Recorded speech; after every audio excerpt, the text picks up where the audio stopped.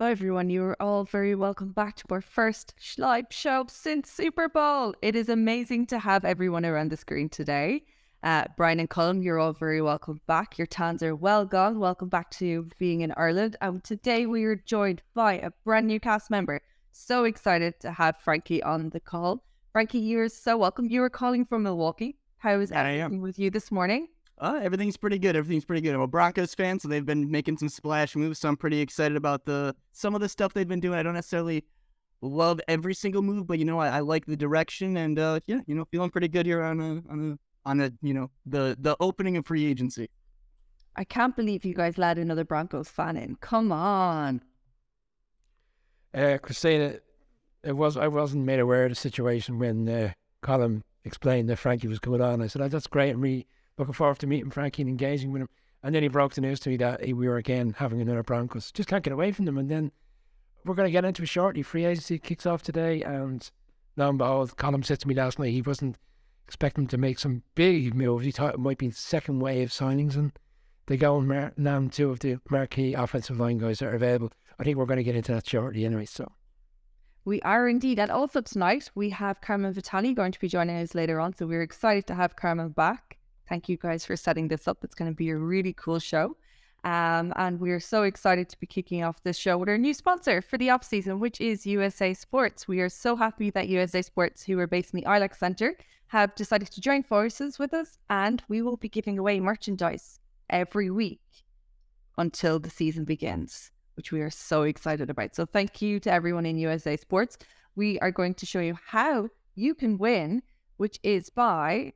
you have to subscribe to our YouTube channel at IRE NFL, and we will pick a winner for tonight. The winner is going to be getting a beanie or a hat, Brian? I can't remember. We've got two prizes this week. We've got a hoodie to give away, a team of your choice, and we'll also have a beanie to give away. Yes, so we as part of the new YouTube channel, we are trying to transition over to a new channel, so we'd love for people to start following that. All the shows will be broadcasting on both for the time being. But yeah, that's essentially how to go about it. We'll obviously share that on our social media platforms over the course of the next few days, how people can get involved if they don't pick up on it tonight. But yeah, it's great to have them on board. USA Sports, we've been working with them over the past few weeks, and they've been really engaged, and they really like in terms of what the show and what we're looking to deliver to fans across the island of Ireland. And obviously now we've got Frankie involved from people from the States. But yeah, so it's great to have them on board, and they'll be with us over the coming months. Thank you so much for that. And let's get cracking. Twitter is just flying it this afternoon. It has been crazy. Brian, you commented today. It's just been trying to work, trying to focus, trying to keep an eye on everything. Frankie is lucky because he's only waking up. We're all going to be going to bed soon because we're old. Let's get into it. I am so excited about Jimmy G going to the 49ers, only because there is a Twitter page that actually a girl physically makes pictures every day of Jimmy G in crazy settings until he's traded. That Twitter handle has died today. What are your thoughts, guys, on what's been going on in San Francisco? We'll go to Frankie first, because Frankie's the newbie. I actually think it's a pretty decent move for the Raiders. I've been kind of curious to see what they would end up doing now that they have a guy like Jimmy Garoppolo, who I think is a little bit comparable to Derek Carr. Some I think will maybe view him as an upgrade, some will view him as a downgrade, but still a startable guy, and still doesn't close the door on them, I think, going for a rookie QB route. I think it is going to be really tough for them to get into like the top 3-4 if they got to get over some teams like Indianapolis, if they are trying to get like an Anthony Richardson type and let him sit behind. But honestly, I think it's a pretty plus move for them. Gives them kind of a guy they can sit on for a little bit until they truly find their guy of their future, and it doesn't really close the door on a lot of their weapons. But I can't imagine Davante Adams is too happy about it. I saw something that was like, Jimmy G is like 48th in completion percentage, or like a attempt rate on passes over 20 yards. And Davante Adams is such a big deep threat. He's like third in the league on receptions over like 20 yards. So like that's just kind of not a match made in heaven right there. So I'm not too sure how that'll all work out. But honestly, I think it's a fine placeholder for their quarterback position for the next little bit for them. And I don't think they got him at a horrible deal. So I think it's a pretty solid opportunity for him. I'll let Colin go last, because I know Colin has a love affair for Jimmy G, and he's just really disappointed that he hasn't found his way to Denver after all of these years. The only thing I can take from this deal today is, and I think Frankie touched on it briefly there, is that I think the Raiders, in the position that they're drafting, have made a decision that the 3 of the 4 quarterbacks that essentially thereafter won't be there come their pick. And Will Levis essentially may be the fourth man or the odd man out in that sense. And they just have seen enough already from the scouting combine and the good work in which they've done throughout the course of the college season that they don't think he's the right man. They would like Richardson, but judging by the way Richardson has shot up the boards recently, and then obviously you factor in how good he was at the combine, and then where the Colts didn't look to trade up, because to me that sounds like they're comfortable with Richardson at 4th. He's not going to drop. The other 2 will go early on, obviously, with the Panthers trade, and they've had to find an alternative, and Jimmy G really is the obvious fit there, bearing in mind he has the relationship with Josh McDaniels previously from the time of the Patriots, and it gives them an opportunity to be competitive in the division. If they reflect on games last year against the Chiefs and other games in which the Colts, when Jeff Saturday came in and beat them, there was a lot of games last year which the Raiders really should have won, they didn't. So they probably feel that they can be competitive next year with Jimmy G as quarterback. And Jimmy G, on his day, is serviceable, but obviously he has turnover issues, and it was evident by the fact that the 49ers moved on and they were happy to have him as a backup. But I still think it's a bit of a gamble. I'm not sure it will work out. But again, we've seen quarterbacks go to teams and things have changed quickly for them, and it turns out to be the right fit when it didn't look that way. But it's an expensive.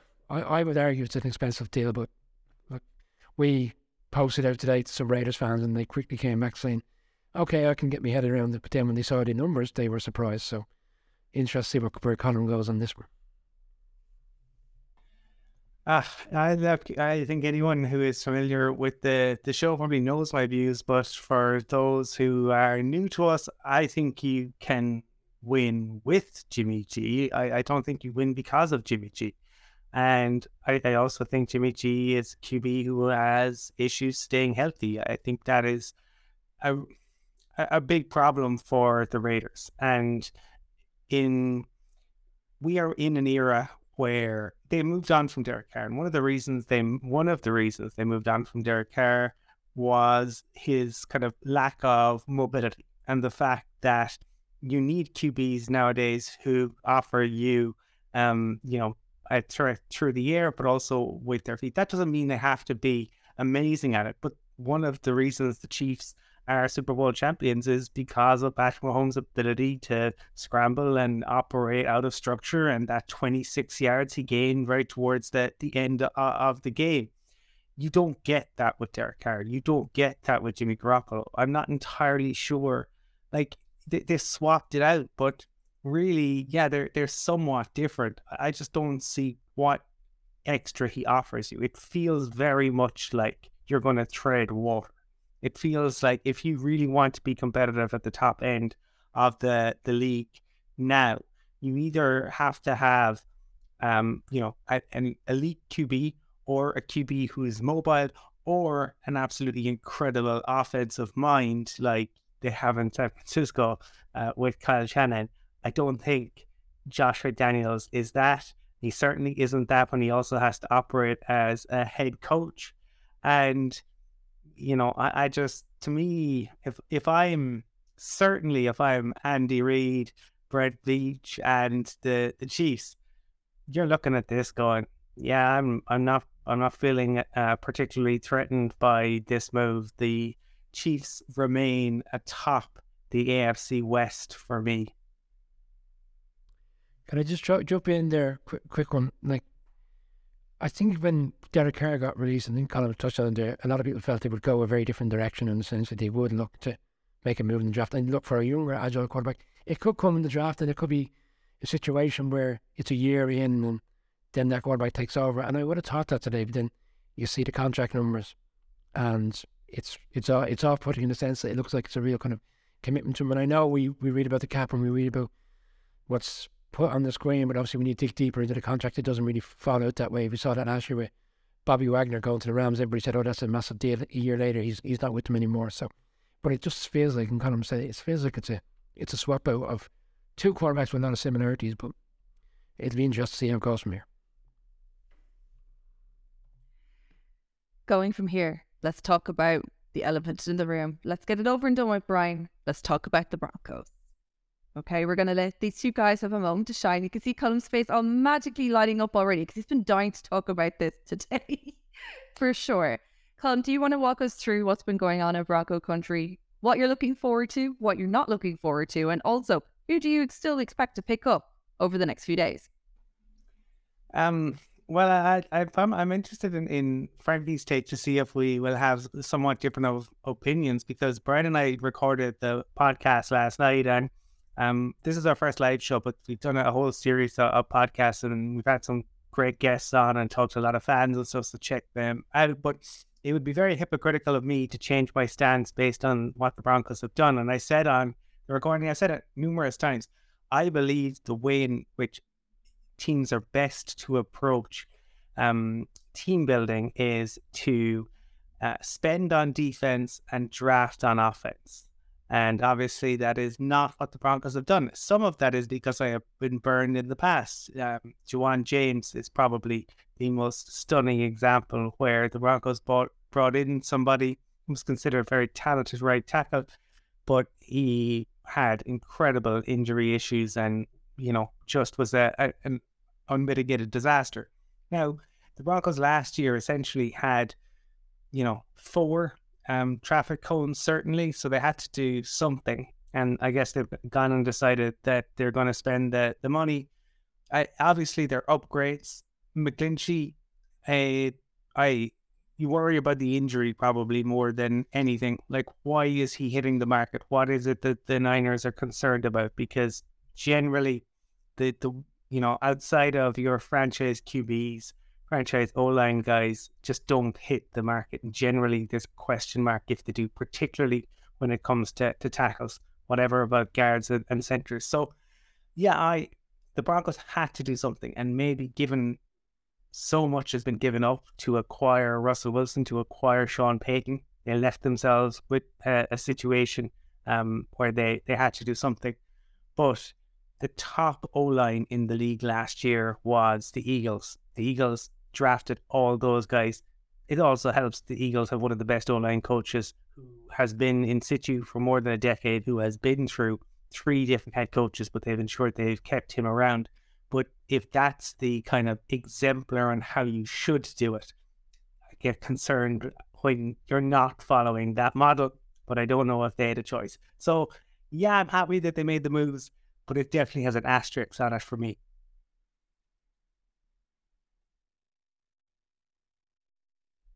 Yeah, these were some very Sean Payton moves, which I think is really good to see. I mean, the team is clearly trying to create an identity for themselves. They want to be able to run the ball a lot more.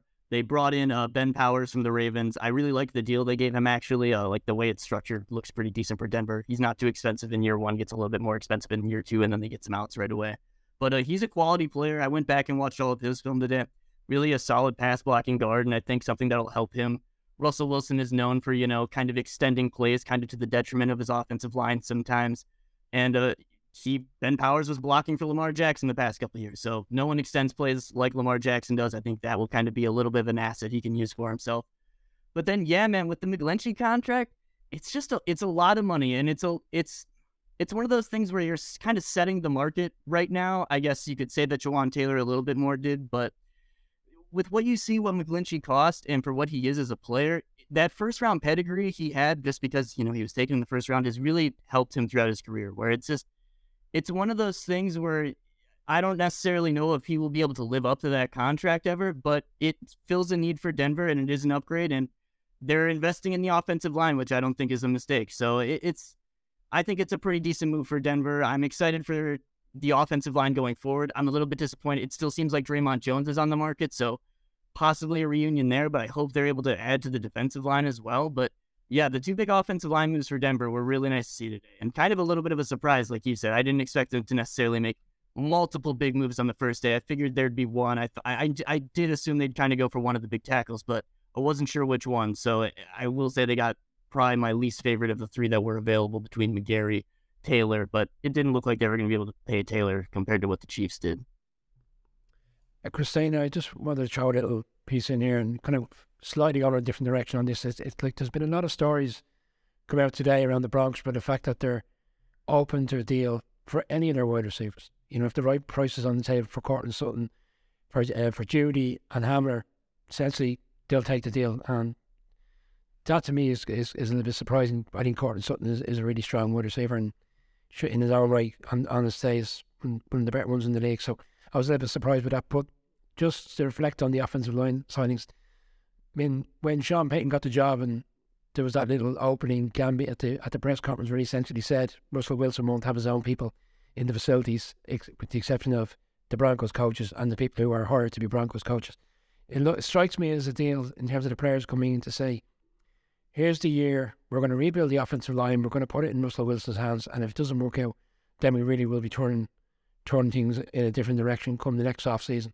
So there'll be no more excuses, that they'll do their utmost to make sure this is an offensive line that can leave them in a situation where they know exactly where they stand come the end of next season, whether it's Russell Wilson playing behind a poor offensive line last year. That was kind of, maybe that's the narrative that you could work upon as opposed to his poor play. But come the next season, having done all this business in this off season, there'll be no excuses for him. And if it doesn't work out, they move on from there.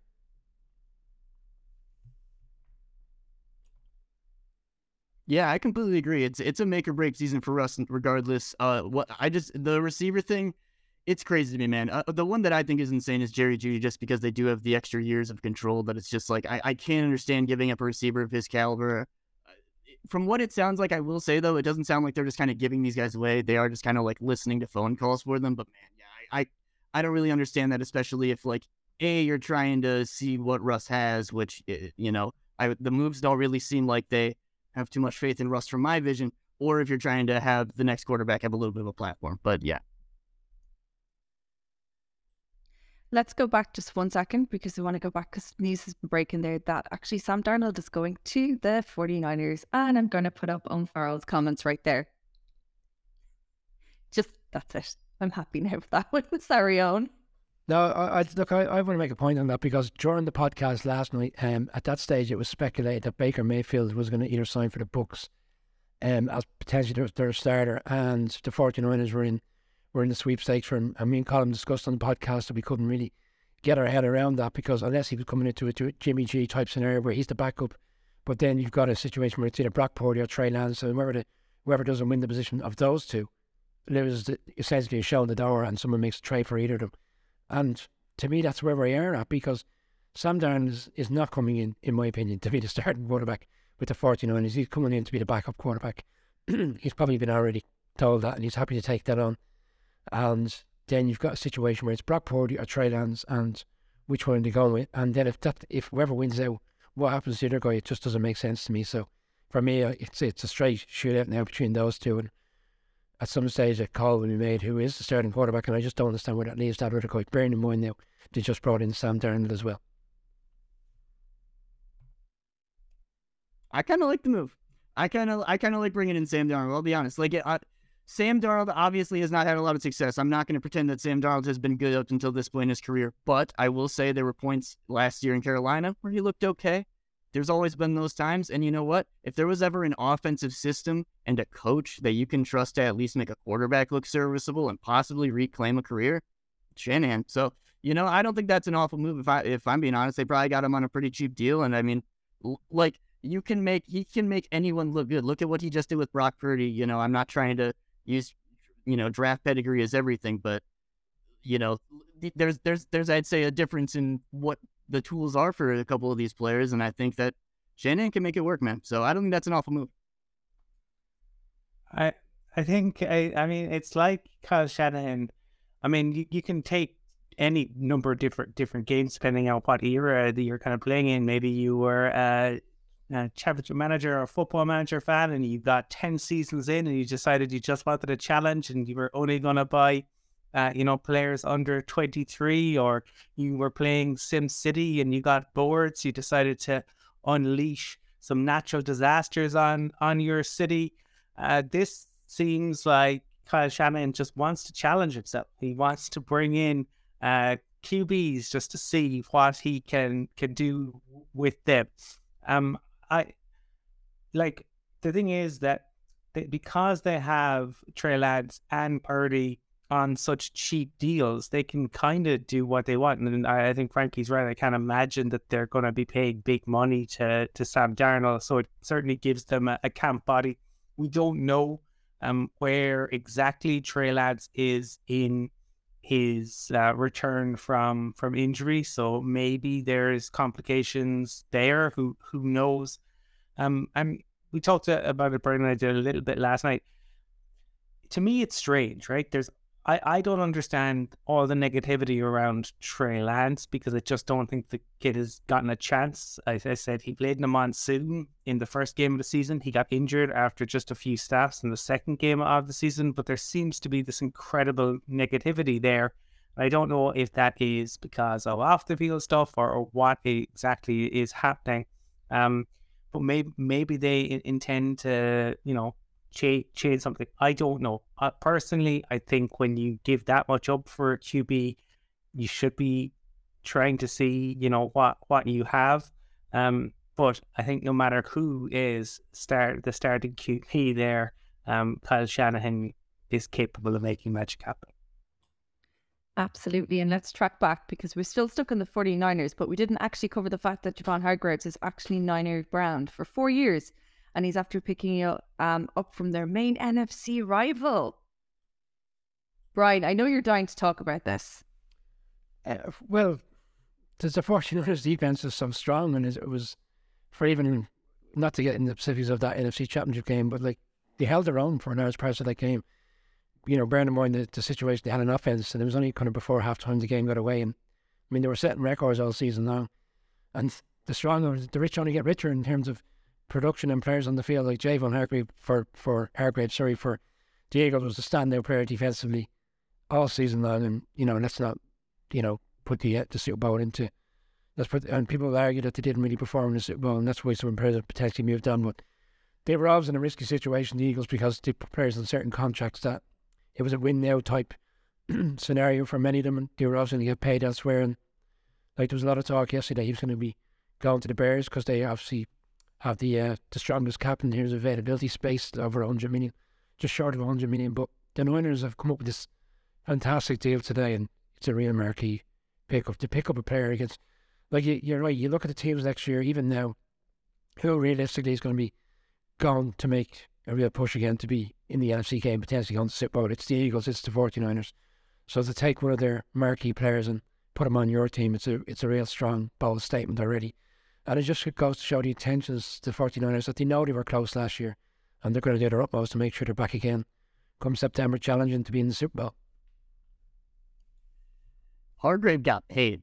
Hargrave got absolutely paid. I was not expecting him to get as much. He completely deserves it, but I was not expecting him to get paid that much. Set the market immediately, crazy deal. Awesome for him, and it's, again, like he said, the rich get richer. Chris Kusarik, the best defensive line coach in the league, is going to get to have another weapon in his arsenal to unleash on quarterbacks, which is just going to, again, just wreak havoc. When you talk about the talent they already have along that defensive line, it's disgusting. It's genuinely disgusting. They're losing out on a couple guys this offseason, but again, they just seem to be able to replenish anytime they need to. Steve Wilkes is going to do a fine job as their defensive coordinator that they brought in.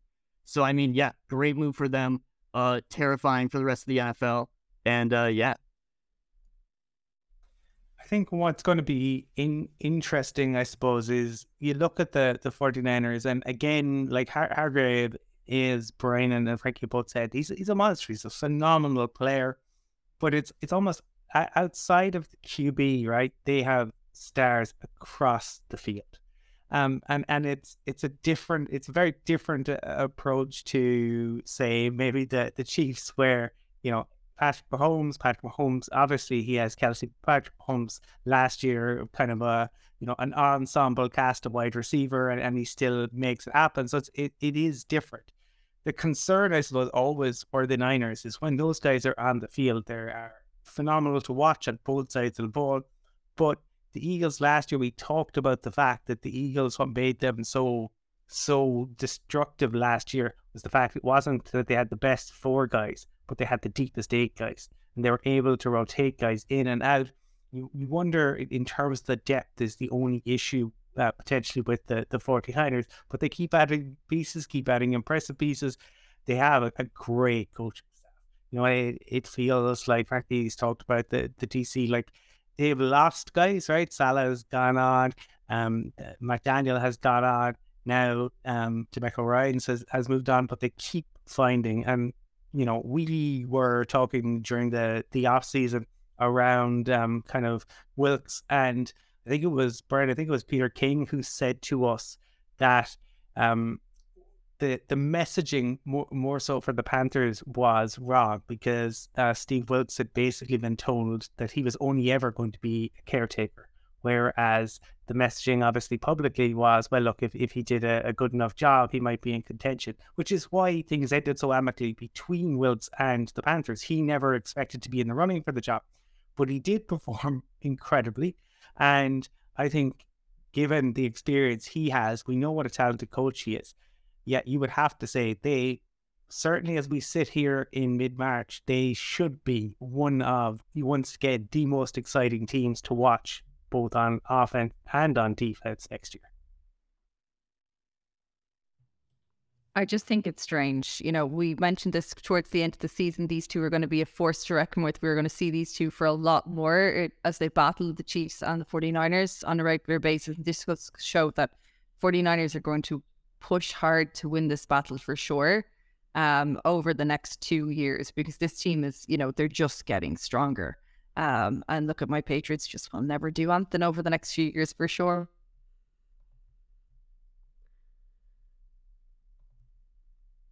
I was interested to see that, I'm just shifting gears slightly, but we haven't spoke about it because the trade took place yesterday with Jalen Ramsey.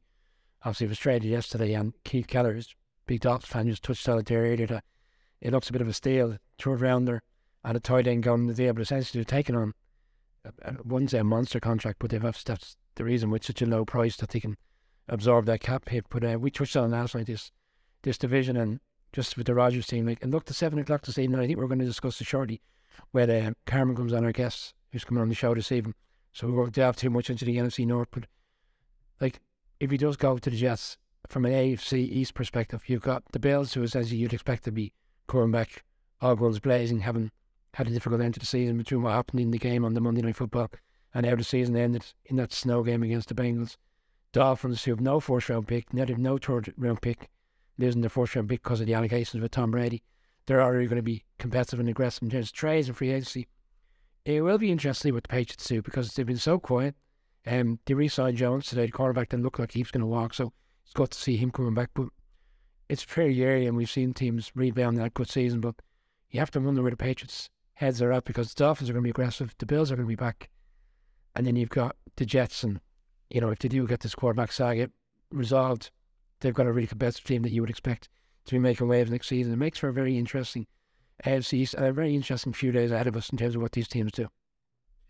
Brian, I'm going to stop you there. I'm going to bring in Carmen. Hey, Carmen, thank you so much for joining us on this crazy Monday.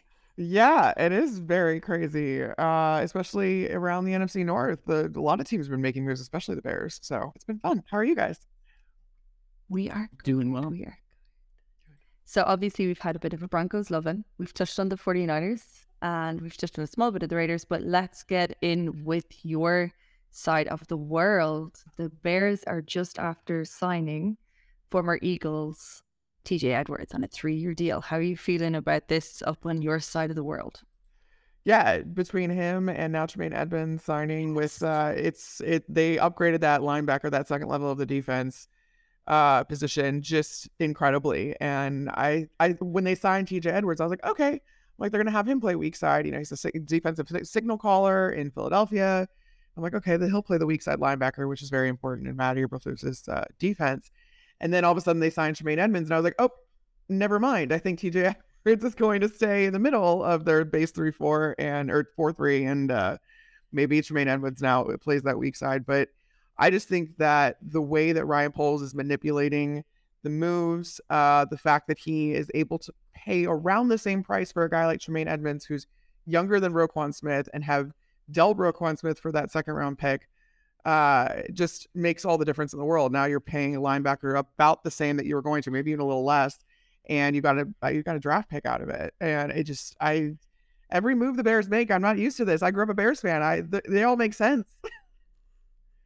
Cameron, you obviously do the podcast with our good friend Adam Rank. I can imagine you grew up a Bears fan, he's a Bears fan. This has got the past week, because we obviously haven't talked to you since the big trade as well. It's Bears fans are living the highlight right now.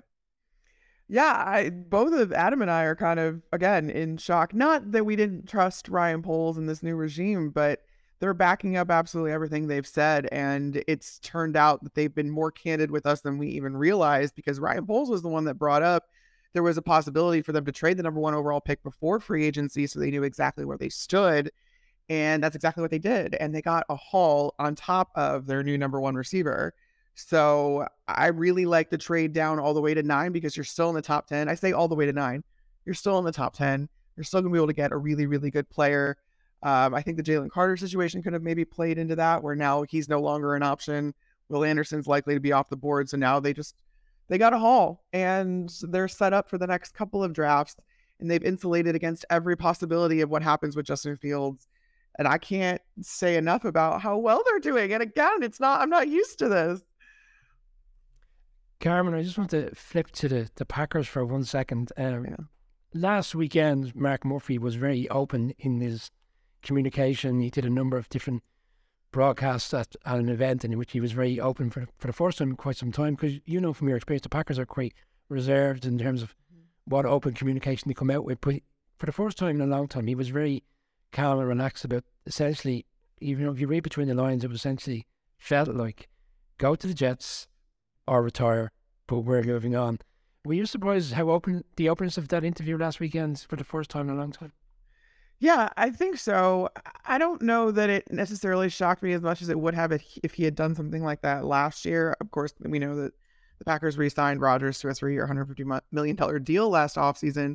But yeah, this was the first time we got to see Murphy say that, listen, the two sides want something different. I think that was the biggest thing to come out of that, was that their ideal situation was no longer having Rodgers return to the Packers. And that was the biggest surprise to me, was that he was so open about that fact, and that they would welcome him back if some things didn't work out, but they are ready to move on. And especially now, today, as free agency has gone on and some of the veteran quarterbacks have been taken and that market is kind of drying up, it seems more than ever that if the Jets weren't already all in on doing whatever it took to get Rodgers, that they are now, because they've really left themselves with no other choice. And the only way that perhaps Rodgers wouldn't go to New York is if he retired. So it just seems like it's harder and harder to see a reality where Rodgers is still in Green Bay next year. And that's kind of what Mark Murphy got the ball rolling on last week. And I guess it was going to come out anyway, obviously. So he just kind of sped up the timetable of what he said. But yeah, I think that should tell you how much the relationship has maybe broken down between the two sides. I just wanted to real quick, congratulate the DJ Moore situation, because DJ Moore's like one of my favorite receivers in the league. So you can get to have an actual quarterback is going to be so cool. The things they're going to be able to do on that offense excite me to an insane level. So that's awesome. What role? How much of a chance do you think they're going to give Jordan Love this year? Do you think he'll just be given the full reins, the full opportunity to be given the season, or do you think that they try to bring in a different veteran? Do you think they maybe try to draft somebody? What do you think happens? No, I think that they are following the exact blueprint that they have for quite a few decades at this point, which is they were grooming Jordan Love to take over in full after Aaron Rodgers was done with the Packers or was done playing, or whatever the situation may be. Now, we still don't know what that situation is, but no, I mean, if you look at Rodgers' entrance into the league, it's a very similar, eerily similar path for Jordan Love. Brett Favre leaves to the Jets. Aaron Rodgers might leave to the Jets. Aaron Rodgers had played in 7 games, I believe, and started either none or 1 prior to taking over as the full-time starter. Jordan Love, he has started 1 game. He's played in 10 games, and now he's being given the reins. And so this is what they had in mind, though, in 2020 when they traded up to get Jordan Love, is that this was the heir apparent. This was the guy they were going to let sit behind Aaron Rodgers until Rodgers was done. I think it probably would have made a lot more sense to have moved on from Rodgers last year and given Jordan Love the reins then. But as we know, that didn't happen. I virtually no chance of them bringing in some sort of other contingency plan. They've already invested too much in Jordan Love, and this has worked out for them before, so they have no incentive to do it from that angle either. Right, as round 3, round 3. Yeah, exactly. Carmen, I suppose one of the big stories coming off the back of last year was obviously the Lions and the push that they made towards the end. It didn't quite work out. Now, they have maybe been the quietest of the teams perhaps today. Is that a kind of a testament to the fact that, they, like, generally either you're a really bad team and you're adding lots of pieces in free agency, you're trying to build back up, whereas the Lions, having kind of built back up, are pretty confident of where they're at and are kind of just adding to look pieces here and there and really use the draft to build rather than kind of go all in free agency. Yeah, I mean, the draft hit process has worked for them so far. They got a tremendous amount of contributions from their rookies, especially on the defensive side of the ball. Not only Aiden Hutchinson, who they took second overall, but guys like Kirby Joseph, safety, what's his name, James Houston out of Jackson State, who they took in the later rounds. I mean, they got a ton of production out of these guys, and they know how to develop younger players. That being said, they did get Cam Sutton, and he was a free agent with the Steelers, or coming from the Steelers, and Steelers fans were very upset that they were not able to hang on to Cam Sutton. And he's 28 years old, so he's a veteran. And I think it's interesting to see the Lions kind of adding veteran pieces, which tells me that they know that they're ready to win soon, because you're not going to add veteran guys that that can help you and to kind of round out your young guys if you're not thinking that you're going to be contenders within a couple of seasons, because this guy probably isn't going to be around for that much longer. Who knows? These guys are playing well. And when you look at Patrick Peterson, who's signing a new contract at the age of 32, 33, whatever he is now. But that being said, that was very indicative to me that they're trying to kind of add the finishing touches to a roster that they already believe in, despite how young they are, and that they're able to develop these guys from an early age and make them impactful right away. I talked to Brad Holmes about that at the Combine. I talked to Dan Campbell about that at the Combine. Both of them just pointed to their coaching staff and how well they've been able to teach the players, to bring the players along, to let them be themselves while pushing them towards a common goal, which is the fact that I think the Lions are the dark horse for the 2023 season. I've been saying that all offseason. I've been saying that since week 18. I was at that game at Lambeau. The Lions are fun. They've got a ton of really good chemistry, and they've got a ton of talent and young talent, so they can grow and be good for years and years and years, even if Lions fans aren't ready to kind of get their hopes up. Carmen, the Vikings have been quiet, in fairness. I know they've signed the tight end today, but with the exception of that, it's been a quieter period for them. But there was an interesting report over the past 24 hours about trying to restructure Kirk Cousins' contract. Am I looking too far ahead to think that they're doing it in a way that there's a get outcome next year? Are we in a kind of a Rodgers type similarity situation where they'd like to move on, Kevin O'Connell get his own quarterback in essentially, but it won't happen for another year? I think that Kevin O'Connell and Kirk Cousins really do have an excellent relationship. I don't see Kirk going anywhere anytime soon. I think the restructuring has more to do with the fact that they realize they aren't one or two players away from being true contenders. I mean, they had a really good record last year, but we saw they got bounced in the first round of the playoffs. And in order to prevent that, they are being realistic with themselves. They also don't have a ton of draft capital. They only have 4 picks this year. So I think that there's going to need to be some moves made in order to compensate for that. And just knowing that they're going to have to kind of build up this roster a little bit more than perhaps their record would have suggested, which I think is a good thing. I think that they're being, like I said, realistic about the fact that they need help, especially in that defensive secondary. I mean, they let Cam Dantzler walk. They let Patrick Peterson walk. They want to get some younger guys in there. They should get Lewis Seen back, their first round pick from last year, who was apparently ahead of schedule in his rehab. Kevin O'Connell told us that at the Combine. So that's going to be a huge boost for the secondary. You think Andrew Booth hopefully can take a step forward after he's coming off that injury. So we'll see. I think the youth is still going to be in that back level, and they still want that part to grow. But they're not making... I really don't see anything happening with Kirk. I really think that Kevin O'Connell and him have a really good relationship, and Kirk feels very supported. And to be quite frank, Kirk wasn't the problem last year. He wasn't their issue. He wasn't their biggest issue by far, and he wasn't the reason they lost games. So the Vikings are having issues. It's just not the same ones they used to have. So then I just want to know, so Bears at number 9. You know, if they don't have number 1, they don't get the pick of the litter anymore. They don't have their options, you know, all over the board. They get to hope that someone maybe drops to them. Who are you dreaming for them to get at 9? Who's maybe a little bit realistic? You know, we're not going to think that Will Anderson's dropping there or something like that. Right. Yeah. I mean, I touched on it earlier where I think that the overwhelming consensus prior to all of the Jalen Carter off the field issues coming out was that drop to number 4. You can get either Will Anderson or Jalen Carter there and still get a haul, probably a future first. That obviously didn't happen. And I don't think that they can anymore take Jalen Carter because they spent this entire time under Poles thing. They value integrity. They value character. All of those, at the very least, Jalen Carter displayed a very big lack of decision-making skills. So now you think Will Anderson's, yes, he's going to be gone. And by number 9, I'm looking more at, you've got a ton of other holes to fill. They haven't done anything in the tackle market yet. They signed Nate Davis from the Titans at guard. And I wonder where he's going to end up slotting in because you have Cody Whitehair and Tevin Jenkins was successful at right guard last year. But that being said, I still think you need tackle help.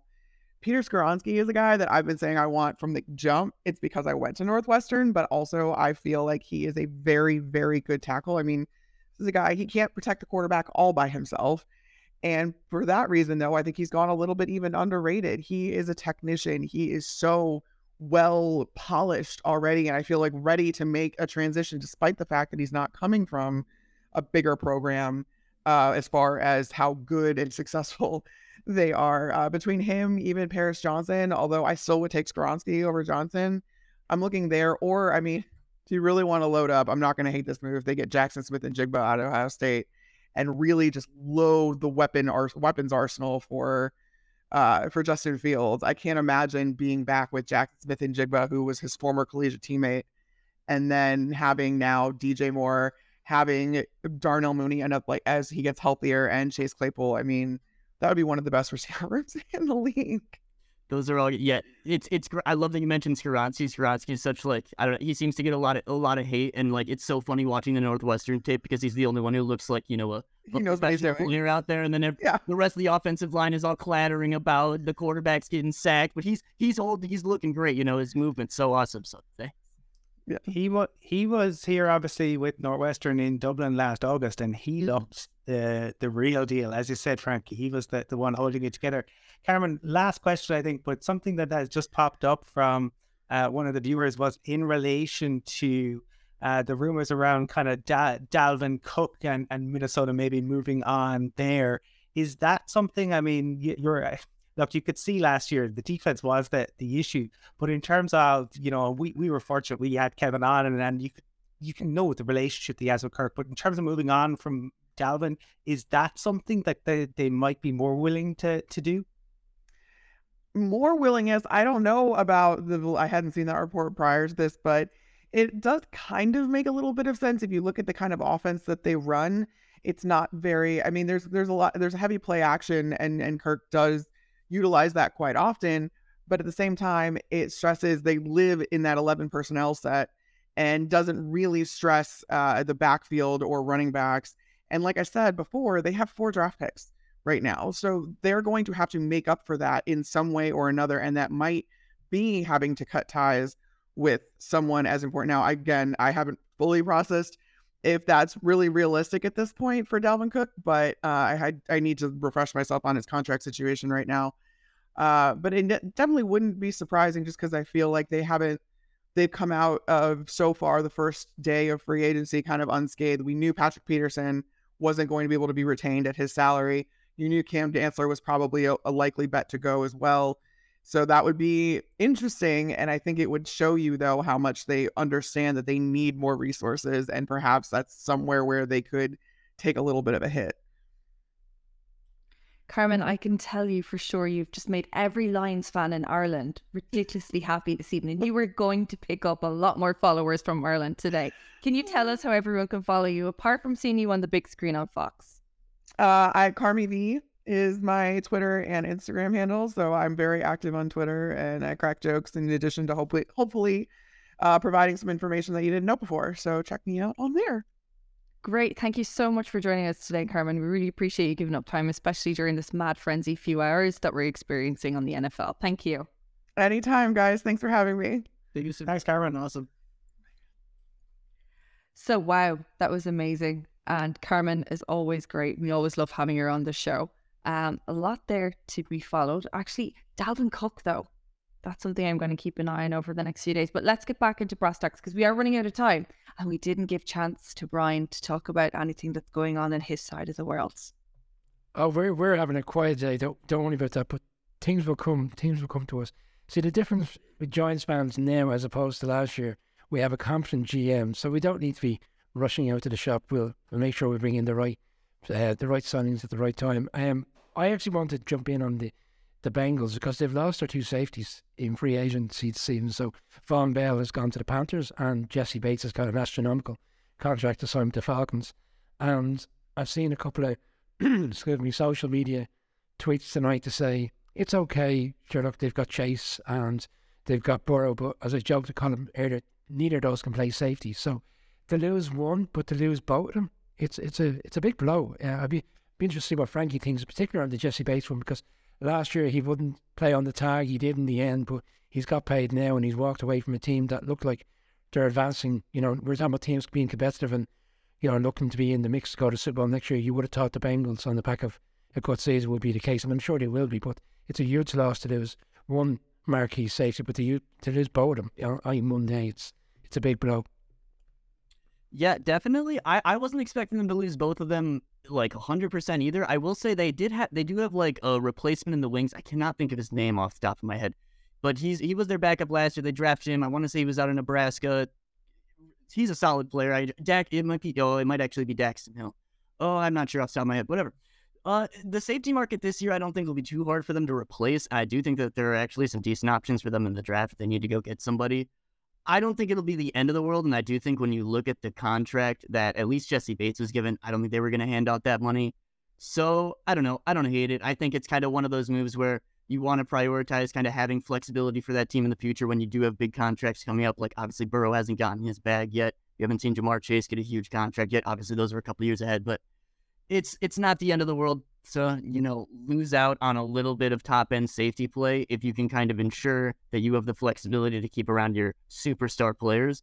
But it is kind of a question of how will they kind of supplement those guys? You know, who are they going to replace those guys with? Or are they going to make a move in the draft? You know, will they be able to find someone in free agency for maybe not too much money? I mean, I will say, well, it's probably what's probably kind of nice for them, they're a contending team, like a legitimate team that players view as, wow, this is a team that can get to the Super Bowl. It's probably not the hardest thing in the world for them to find a 30-plus-year-old who might be willing to come in for a little bit of a deal and just be, you know, their stopgap for a year or two, you know. I don't think it's the end of the world for them, but not necessarily something you want to see. I think one of the biggest issues is the fact that both of those guys were on the field so frequently. I think that I saw a stat earlier that they played 90% of the snaps over the past 2 years. Like, that is phenomenal when we talk about, you know, availability being the top ability.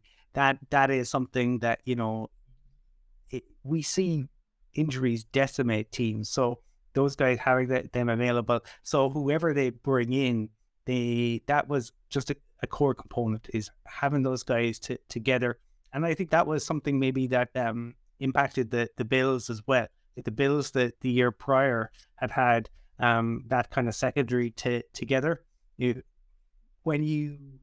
chemistry there is so important, and the fact, you know, especially now, that ability to communicate.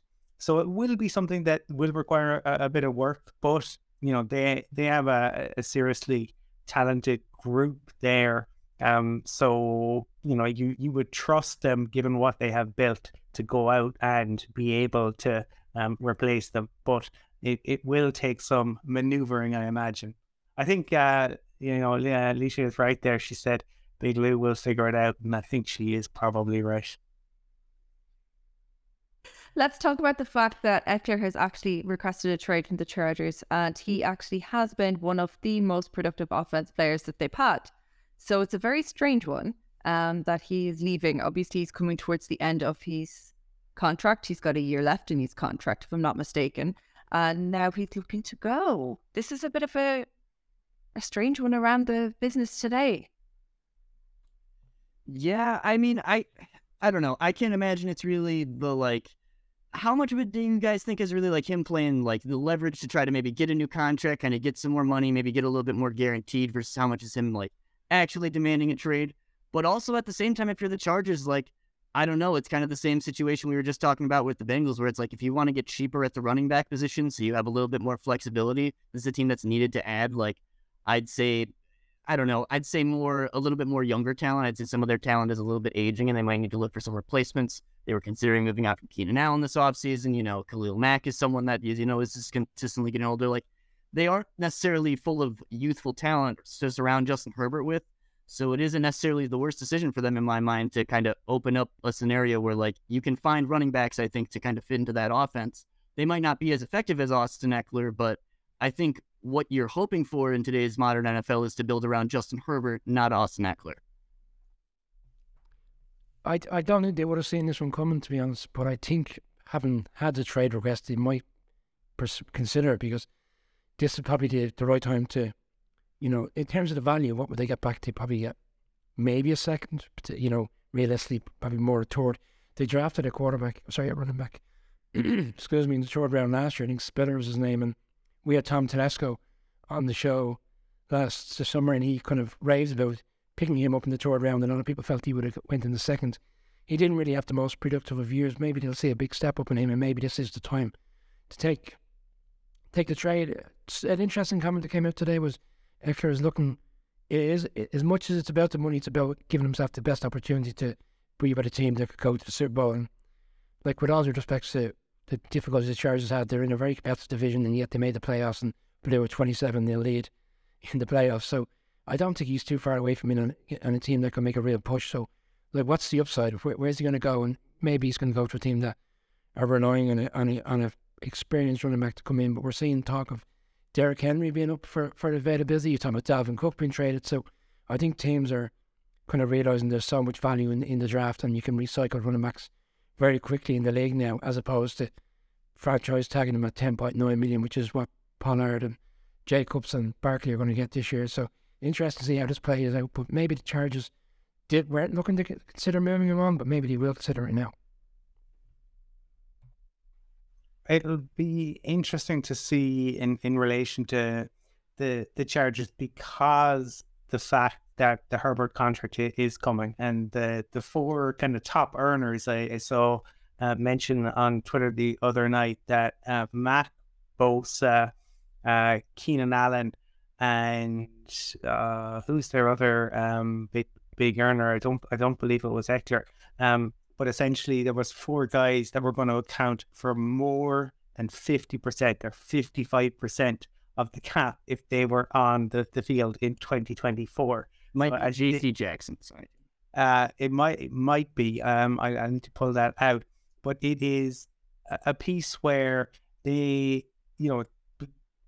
is trying to maximize. I mean, that's essentially what the Dolphins are doing in relation to the Ramsey contract. You're looking to make the most of your rookie being on that rookie deal, but eventually, the time comes when you have to pay it.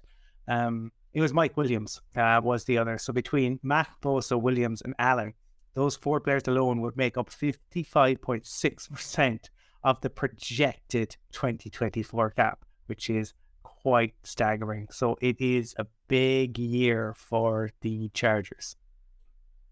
It's going to be a very interesting year. And let's look at the Falcons as well, because we are running out of time tonight. We've done so much talking already. We've already touched on the fact that Bates is going to the Falcons on a 4-year deal.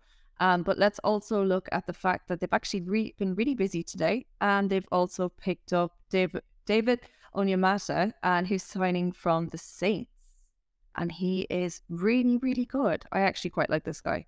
And he's been one of the most sought after defensive tackles as well this year. What is your guys' thoughts on this? Colin, I'm going to go back to you. I mean, for me, I think it was it Adam Rank was tweeting earlier about free Kyle Pitts. I think this is in terms of, again, where it kind of goes back just, I suppose, to the point that I was making earlier around the teams loading up on the rookie deal. Is that what the Falcons are looking to do around Desmond Ridder? One thing that's going to, I suppose, factor in, and no one is going to tank, but there are going to be some front offices that are going to say, look, we'll run it with what it is this year, because there's going to be a Caleb Williams sweepstakes, and this is the one that everyone is going to have. That's going to be in the back of people's mind. And, you know, for front offices, they're always trying to plan a year in advance, 2 years in advance. So you can't tell me that there aren't people thinking, what if that was to happen? We don't want to get locked into a QB contract, but you might want to have nice pieces around for kind of a generational talent to come in to supplement them on both sides of the football. Christina, I did a podcast last week with D. Orlando Ledbetter from the Atlanta Constitution, and he said to me, we're talking earlier on about 49ers taking players off Eagles, who are their rivals essentially for potentially go to Super Bowl, but the Saints and the Falcons are rivals within the division. And he said to me last week, don't be surprised if the Falcons try go and pick up one of the Saints' marquee players that are available in this offseason. He actually thought it would have been Marcus Davenport as opposed to this one. So when I saw it today, and it's a 3-year contract, and he has been really productive, he's probably one of the 3 defensive tackles that the Saints are due to lose. He doesn't get the kind of kudos or his play on the field because there's bigger names there.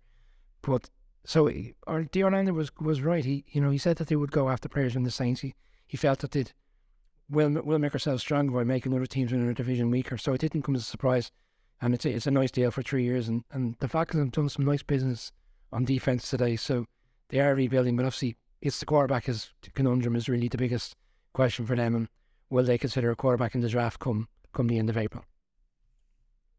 Yeah, the Onyemata deal is awesome. The new Falcons defensive coordinator is the old Saints defensive line coach, very, very famous defensive line coach. I believe it's Ryan Nielsen. Don't know that off the top of my head, don't quote me. But he's a really good player. Him joining up with Grady Jarrett is absolutely incredible. That's a defensive line that's going to create a lot of destruction.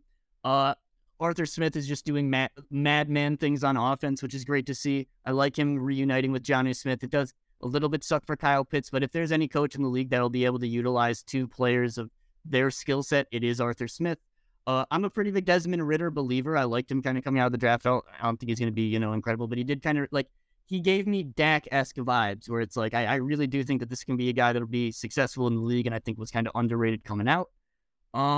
Yeah, and they also got to keep Chris Lindstrom, one of the best guards in the league, even though they gave him an absolutely massive deal. Complete, tone setter for the day was seeing that big old boy contract come right through. But it's cool to see, man. It's nice to see that the Falcons, like you said, it really doesn't seem like they're tanking per se. It doesn't really seem like there's that many teams that are right now. Yeah, they also took Johnny Smith from the Patriots, who's had a kind of very consistent time there.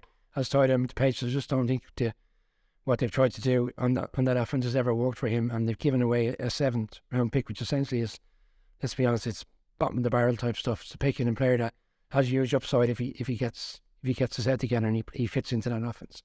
Yeah, that 2021 offseason for the Patriots looks terrible. They brought in 2 tight ends that didn't work out. They brought in receivers that didn't work out. Bill Belichick is kind of tanking it a little bit. So, but yeah, Johnny Smith going back to Arthur Smith where he had his best years is going to be great. I'm not getting into this conversation right now because I'm still not emotionally ready to have this conversation about Smith leaving the Patriots because, yeah, we just have a gap. We're not going anywhere. But in saying that, I'm still happy that you guys touched on this because now we're able to finish the show, which is absolutely amazing. Don't forget, we are giving away free merchandise this week with our amazing sponsors, USA Sports, who are based in the ILAC Centre and also online. You can follow them on USA Sports Merch, which is just flashing around the bottom of the screen. To be able to win this, you need to follow our new YouTube channel. I almost forgot the word for it. And it's at IRE NFL, and you can get us there. And we will be back later on this week, no doubt, with a lot more free agency news. Thank you so much for joining us today, Frankie. It's been really cool having you on the show. You're very welcome to the show, for sure. Of course. And, Thank you guys for having me. until next time, let's keep an eye on Twitter overnight. Let's see people be happy, people cry, the Broncos celebrate, and the Lions fans across Ireland because of Carmen V think they've got a chance at the Super Bowl this year. Thanks, everyone. Bye.